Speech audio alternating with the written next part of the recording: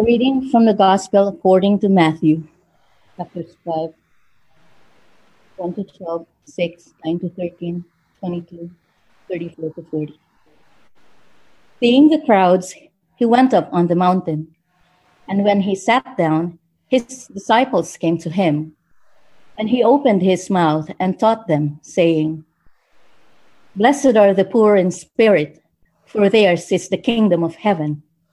Blessed are those who mourn, for they shall be comforted. Blessed are the meek, for they shall inherit the earth. Blessed are those who hunger and thirst for righteousness, for they shall be satisfied. Blessed are the merciful, for they shall receive mercy. Blessed are the pure in heart, for they shall see God. Blessed are the peacemakers, for they shall be called sons of God. Blessed are those who are persecuted for righteousness' sake, for theirs is the kingdom of heaven. Blessed are you when others revile you and persecute you and utter all kinds of evil against you falsely on my account. Rejoice and be glad, for your reward is great in heaven, for so they persecuted the prophets who were before you. Pray then like this: Our Father in heaven, hallowed be your name. Your kingdom come, your will be done, on earth as it is in heaven.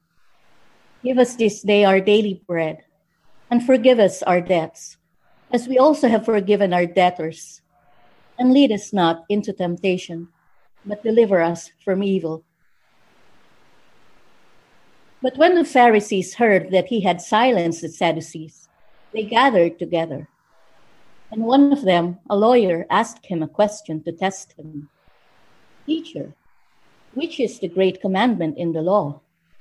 And he said to him, "You shall love the Lord your God with all your heart, and with all your soul, and with all your mind.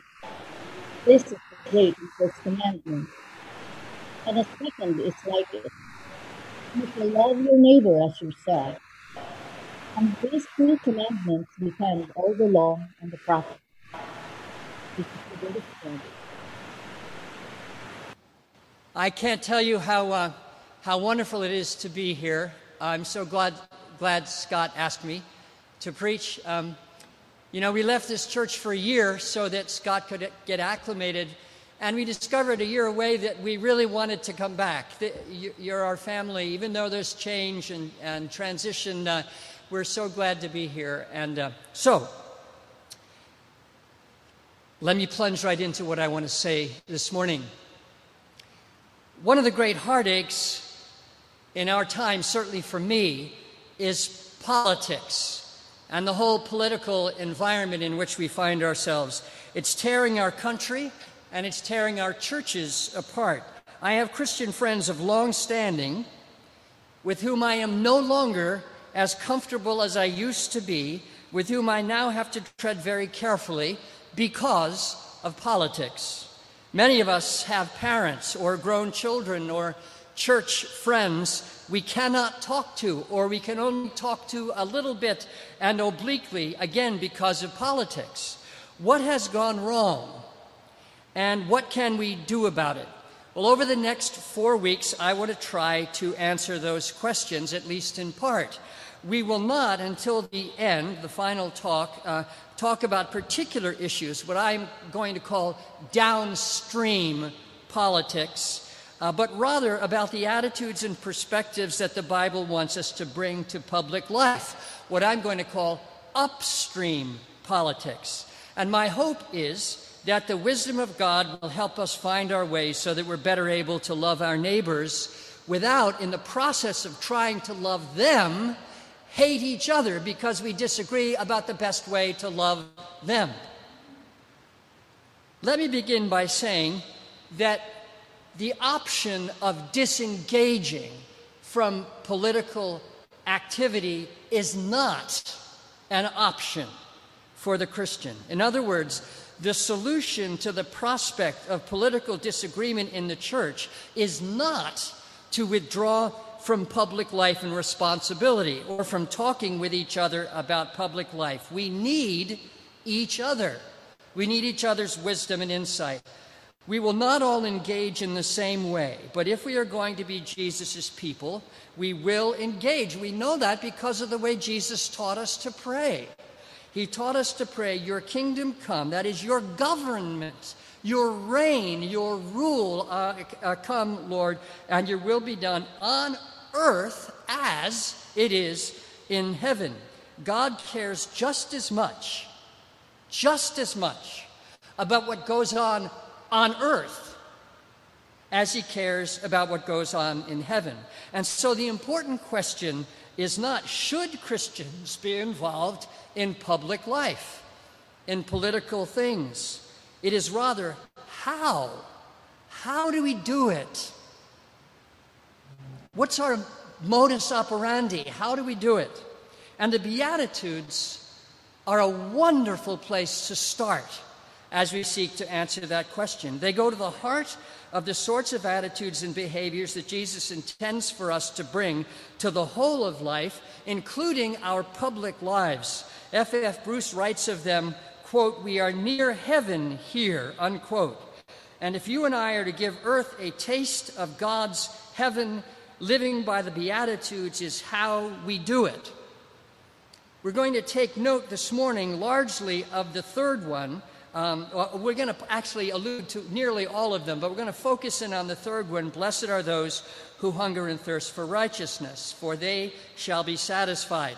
Two questions about that beatitude. What does it mean to hunger and to thirst after righteousness? And two, how does such hungering show itself in our public living, in our political living? Now, the word righteousness is not at heart personal rectitude. It's not adherence to a moral code. This may issue, in fact does, it issues from righteousness, but it is not its essence. Righteousness is at heart relational. It isn't transactional. I mean, it isn't just moralistic. Righteousness is relational, and it has a personal meaning, and it has a cosmic meaning. And let me spell those out for you. Personally, to be righteous is to be right with God. And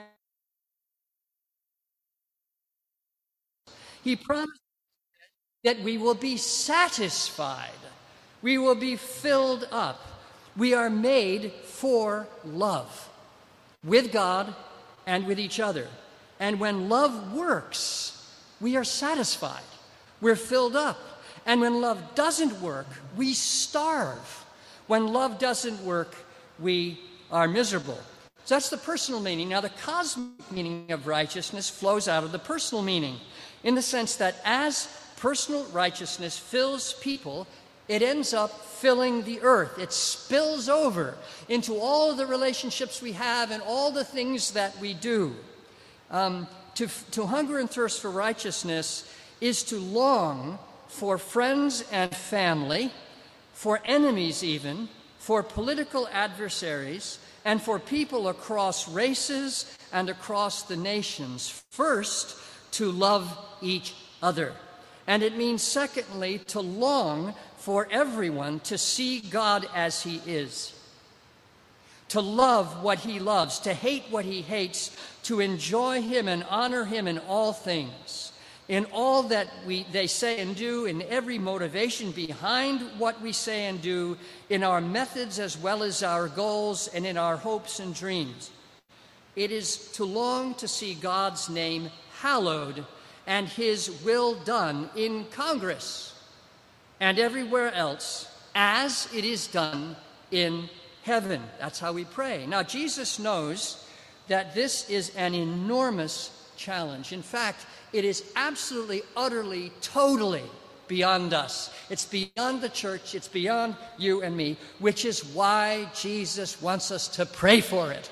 That's why it's built right into the Lord's Prayer. Pray the kingdom down. It's the only way it's going to happen. Pray righteousness down. It's the only way it's going to happen. Holy love for God, holy love for neighbor across nations and across communities is a miracle.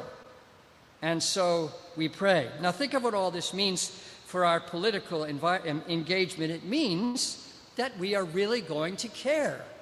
It means that we're going to care for our world. We'll work hard and with humility to sort through and to seek to advance the policies and the platforms and the candidates that nudge public life in what we see to be the right direction. We might even run for public office. You know, we're so cynical about public office. There are so many really decent Christians who have a profound and deep and humble moral compass who don't want to touch politics. That's wrong. That's not that we're all supposed to, but we might even want to run for public office. Now, this will all be what I'm calling downstream work, but further upstream, giving shape to all of our efforts will be a prayer-filled longing, a constantly prayer-filled longing for people to get along with God and with each other, and a longing that we ourselves will be right with God and people. That's the big picture. Now, let me try to be more concrete. How will this upstream hunger and thirst show up in our downstream public lives? Think in three categories. Number one, the hunger to be right with God. Number two, the hunger to be right with people. And number three, the zeal to inject hope into public life. I've got two on the first one, two on the second one, and basically one on the third. Here's the first one. If we hunger and thirst for righteousness, we will long to be right with God. And what does that mean? It means, among other things, that we will be humble. Humble in all of our public engagements. Poor in spirit is the phrase Jesus uses. We will readily admit that God is infinitely wise and we are only marginally wise at best. We will be hungry for His wisdom from whatever source, even from the opposition, even from the people on the other side of the aisle, on how best to work at putting things right in the world. We will not be smug or belligerent, thinking we have the best plan all figured out. We will be hungry for what we do not know, and we will be hungry to understand, not self-satisfied with what we do know and understand. Columnist David French writes convincingly of what he calls negative polarization in politics. By that term, he means that people are increasingly aligning themselves not around a commonly held vision for the public good, but around a common hatred for those who oppose them politically. More Christian parents are going on record saying that they would rather have their child marry an unbeliever than to have their child marry someone who belongs to the political party that they despise. And I must say, in response to those attitudes, where is the humility? Where is the teachability in such attitudes? When is the last time we sat with someone whose politics we don't get or like, simply and humbly to listen to them, not to argue, but to listen and to understand and to learn from God through the encounter with them? For believe it or not, He can speak even through a donkey. God can speak through anybody, even the people you think, whose ideas you think are just nuts and crazy. Where is the humility? So that's the first thing, related to longing to be right with God. Here's the second thing, related to longing to be right with God in our public life. We will be patient and trusting, rather than fearful, frantic, and manipulative, waiting upon God's timing for the outcomes we seek. We will be peacemakers. Why? Because we ourselves are at peace. Have you noticed how apocalyptic political rhetoric is these days? One way or another we hear, act now or America will collapse in ruins.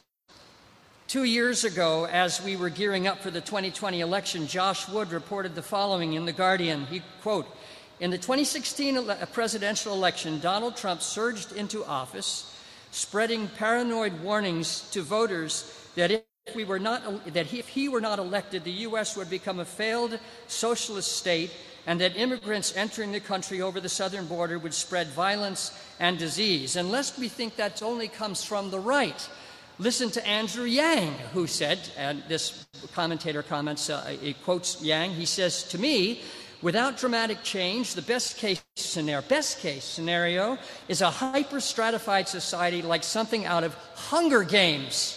That's apocalyptic, my goodness. Something out of Hunger Games. "With the occasional mass shooting. The worst case scenario," Andrew Yang says, "is widespread despair, violence, and the utter collapse of our society." According to a poll, says Josh Wood, according to a poll taken in 2018, 31% of Americans said it was likely that there would be a civil war within the next 5 years, including 37% of Democrats.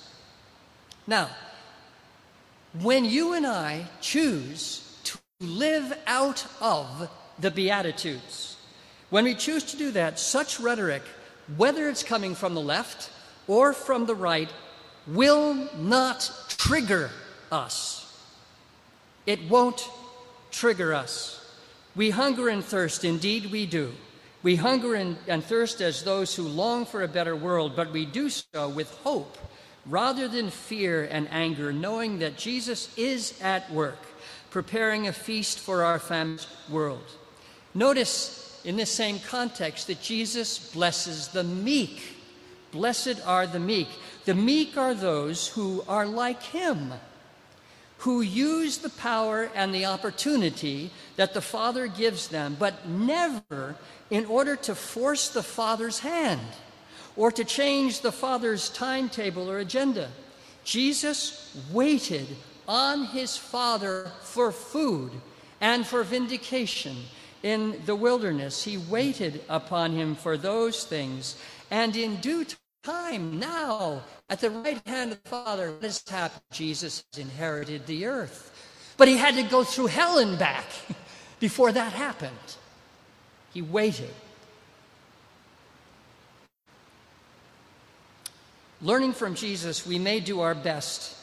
We will do our best to win an argument or an election when we are convinced that this is important, but we will not have to win right now. We won't have to win ever, even not now. Nor will we grow disheartened, bitter, or afraid when the result of our efforts is forestalled, as it almost inevitably is in the broken world in which we live. We will be content simply to have done the right thing. We will be content simply to have been faithful, regardless of the outcome. So here's what I'm trying to say with respect to loving God with all of our heart, soul, mind, and strength, longing for that kind of relationship to be paramount in our inner lives and outward lives. A politics of impatience, a politics of fear, and a politics of ends justifying the means simply does not rise in the life of the Christian who is hungry and thirsty to be right with God in his public life. It doesn't happen if the Beatitudes are your song, are my song. So let me move on to our relationship to people. Two things about that. If we hunger and thirst for righteousness, we will long to be right with people. Number one, that means, among other things I could say, we will always treat people with respect. Always, always, always. We will do it face to face. We'll do it on tweet. We'll do it in any venue you can choose. We will always treat them with respect, even and especially when we disagree with them. When we absolutely despise their politics, we will still respect them. Nicodemus. You know who Nick was? Nicodemus was a Pharisee. He was a member of the opposition with respect to Jesus. Jesus wasn't a pro-Pharisee guy. Jesus had strong things to say about the Pharisees, but when Nicodemus came to him one night to sound him out, John 3, Jesus treated him with respect, didn't he? You know the story. He treated him, he was strong with him, but he was respectful towards him. He neither demonized him nor dismissed him with contempt. He didn't cancel him. He did not cancel Nicodemus.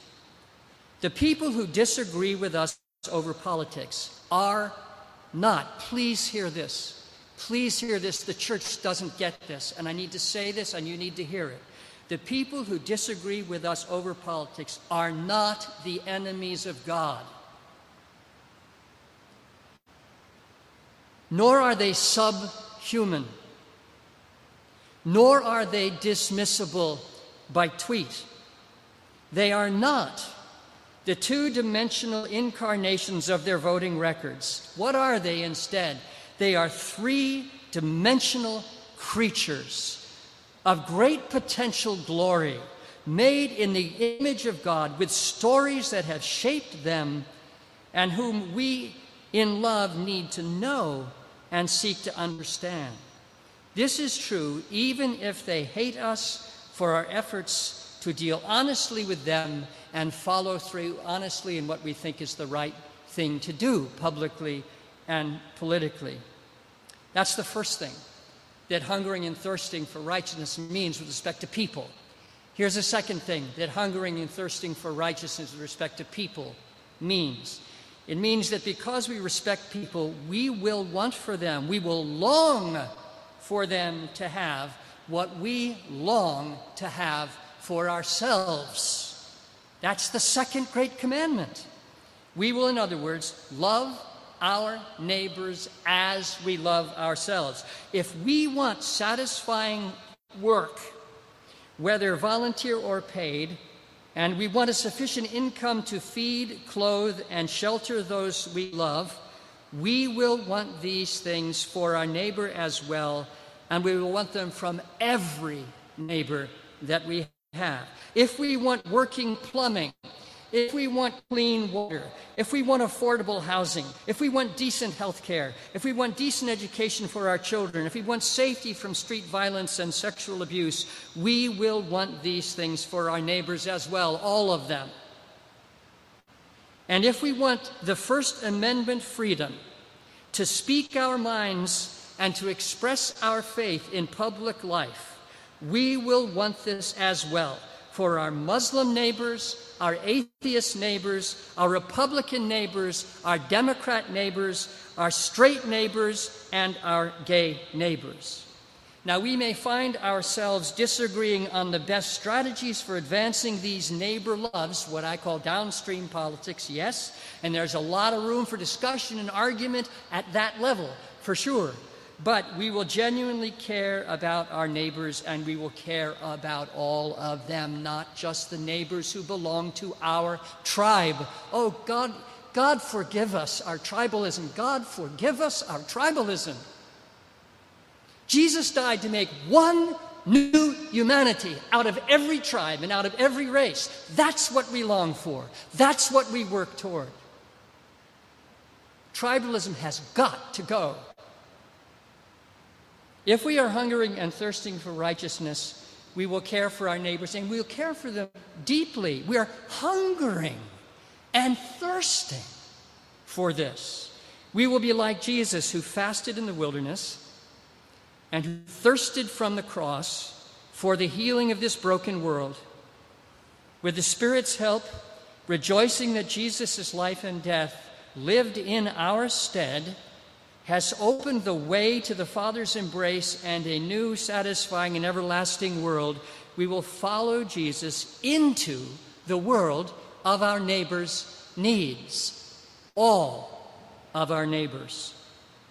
And let me go now to the last thing about hope. Injecting hope into public life. If we hunger and thirst for righteousness, we will inject hope into public life by celebrating the good stuff whenever it happens and whoever does it, even if it's one of the bad guys.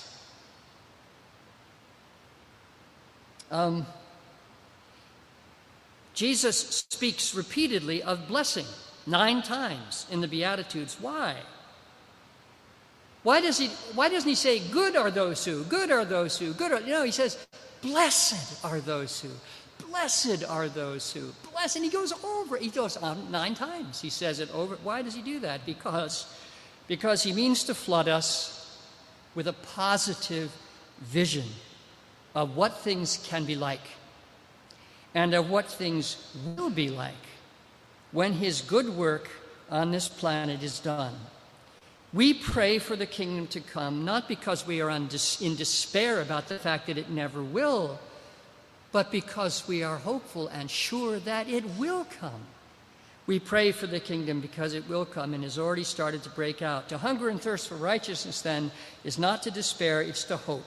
We hunger for it because it's coming, and we get to celebrate every hint of it. We look for and celebrate.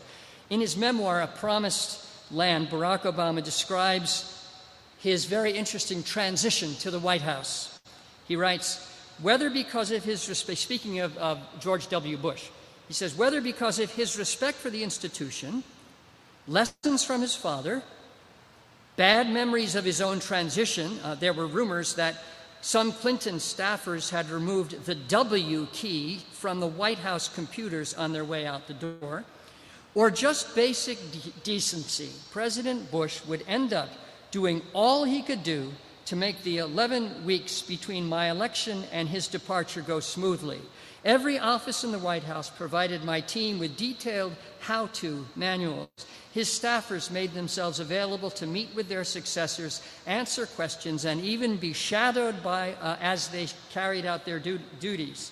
The Bush daughters, Barbara and Jenna, by that time young adults, rearranged their schedules to give my children, Malia and Sasha, their own tour of the quote-unquote fun parts of the White House.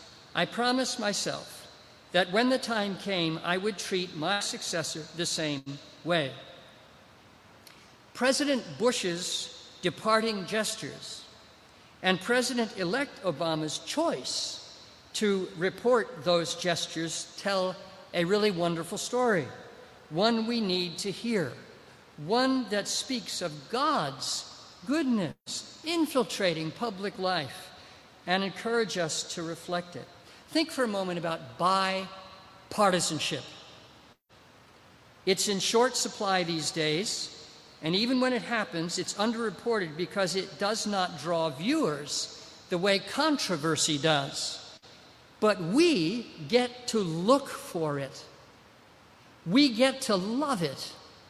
We get to call attention to it. It's part of how we do battle upstream in our broken world. Part of how we do upstream politics, holding before the eyes of our friends pictures, small and great, however imperfect, of the sort of world that Jesus lived and died to create.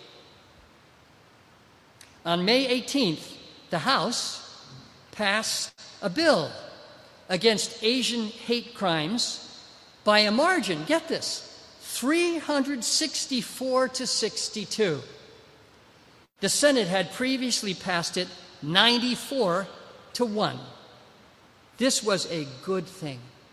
This was a very good thing, an act to be noted and celebrated. It was right to celebrate it because it was good in itself. There will be no racism.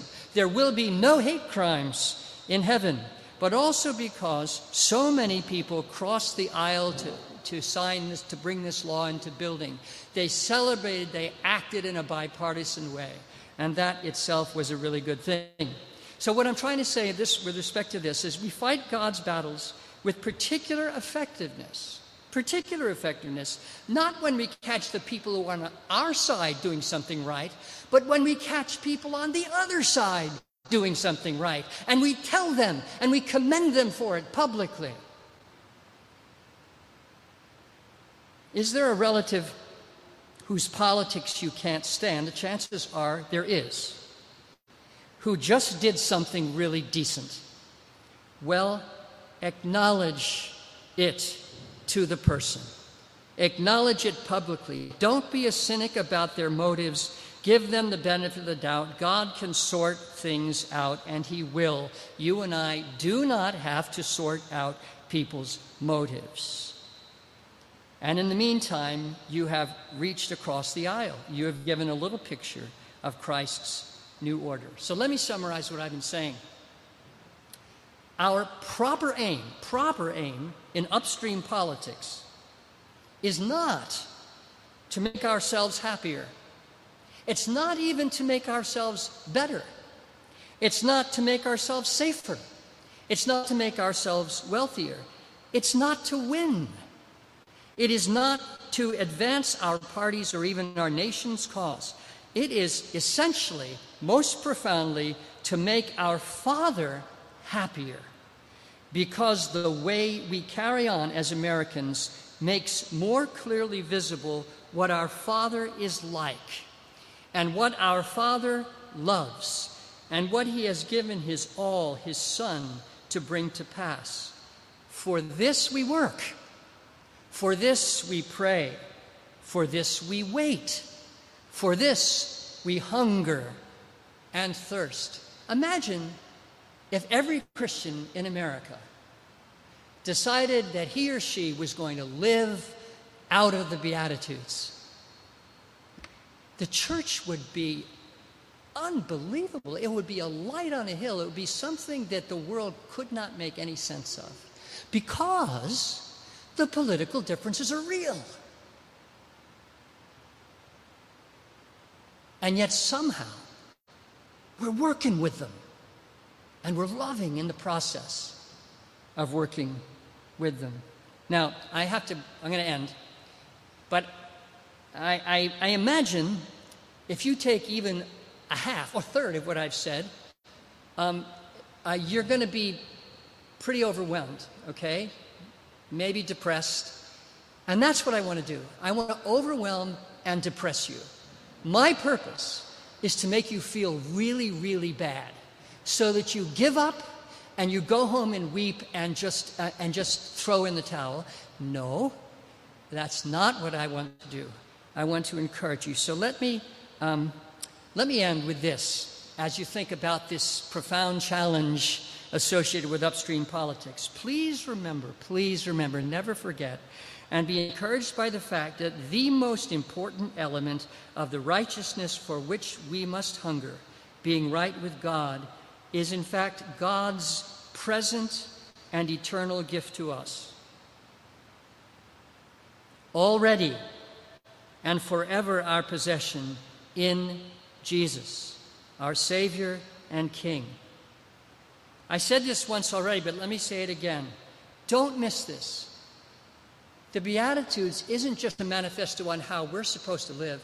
It is a description. It is a perfect description of Jesus Himself, of all that He is for us, of all that He is in us, of all that He is on our behalf. Jesus is everything He calls us to be in the Beatitudes, and He is all these lovely things in us and on our behalf. Jesus became humble. He became poor in spirit. He gave up His glory, didn't He? Philippians 2. For us. Jesus came into this world mourning, His heart broken over our sins and sadness. He came into this world hungering and thirsting that the holy love of God would be known in us and throughout the world, hungering and thirsting for righteousness. Again, He did it because He loves us. He did it for our sakes. Jesus chose meekness, surrendering His power to His Father's will for us. Father, take this cup away from me. Nevertheless, not my will, but thine be done. And that was the story of His whole life. Jesus is even now, not just was, He was, but He is full of mercy presently towards you, towards me. His heart just is poured out over you in great mercy. His mercies are new every morning. They were new this morning, and they'll be new tomorrow morning. He is full of mercy towards us. And Jesus is pure in heart, isn't He? Offering that purity in place of our often hard and complicated hearts when He went to His death on the cross. And because He went to the cross, offering Himself, He has made peace. He's the peacemaker par excellence. He has made peace between us and his Father, suffering persecution and reviling in hell itself in order to bring us safely and everlastingly home. Do you know you're home now? You don't feel like it's your home, but you're home. You're home. He brought you there. You're already home. You're already safely home. Feast on that. You're still on your way, but that doesn't cancel out the fact that you're already there. Both are true. You're home. So our efforts to do the right thing politically, to love our neighbors as ourselves, and to get along with each other as we try, though they will never be all that they should be, are nevertheless today, at this moment, acceptable to the one person whose acceptance matters most because of Jesus. And they will improve. They need to improve. They will improve with the help of our King, who works with us and lives in us and promises to satisfy us as we continue to hunger and thirst for righteousness. Let's pray. Lord, the Beatitudes would be utterly impossible were you not alive for us and in us, but you are. And so we come to you with deepest thanks. You know our weakness. You know how poorly we behave sometimes publicly. You know how we have failed. You know how we have not been the people we should be. And yet you love us, and you have forgiven us, and you've justified us. And now you're at work in us. And it's only a matter of time before what you started will be completed. And the church will be like a bride in her splendor coming down from heaven. Lord, how we thank you for what you're doing. And we pray for your help, that we will be better at upstream politics. We ask this for your name's sake. Amen.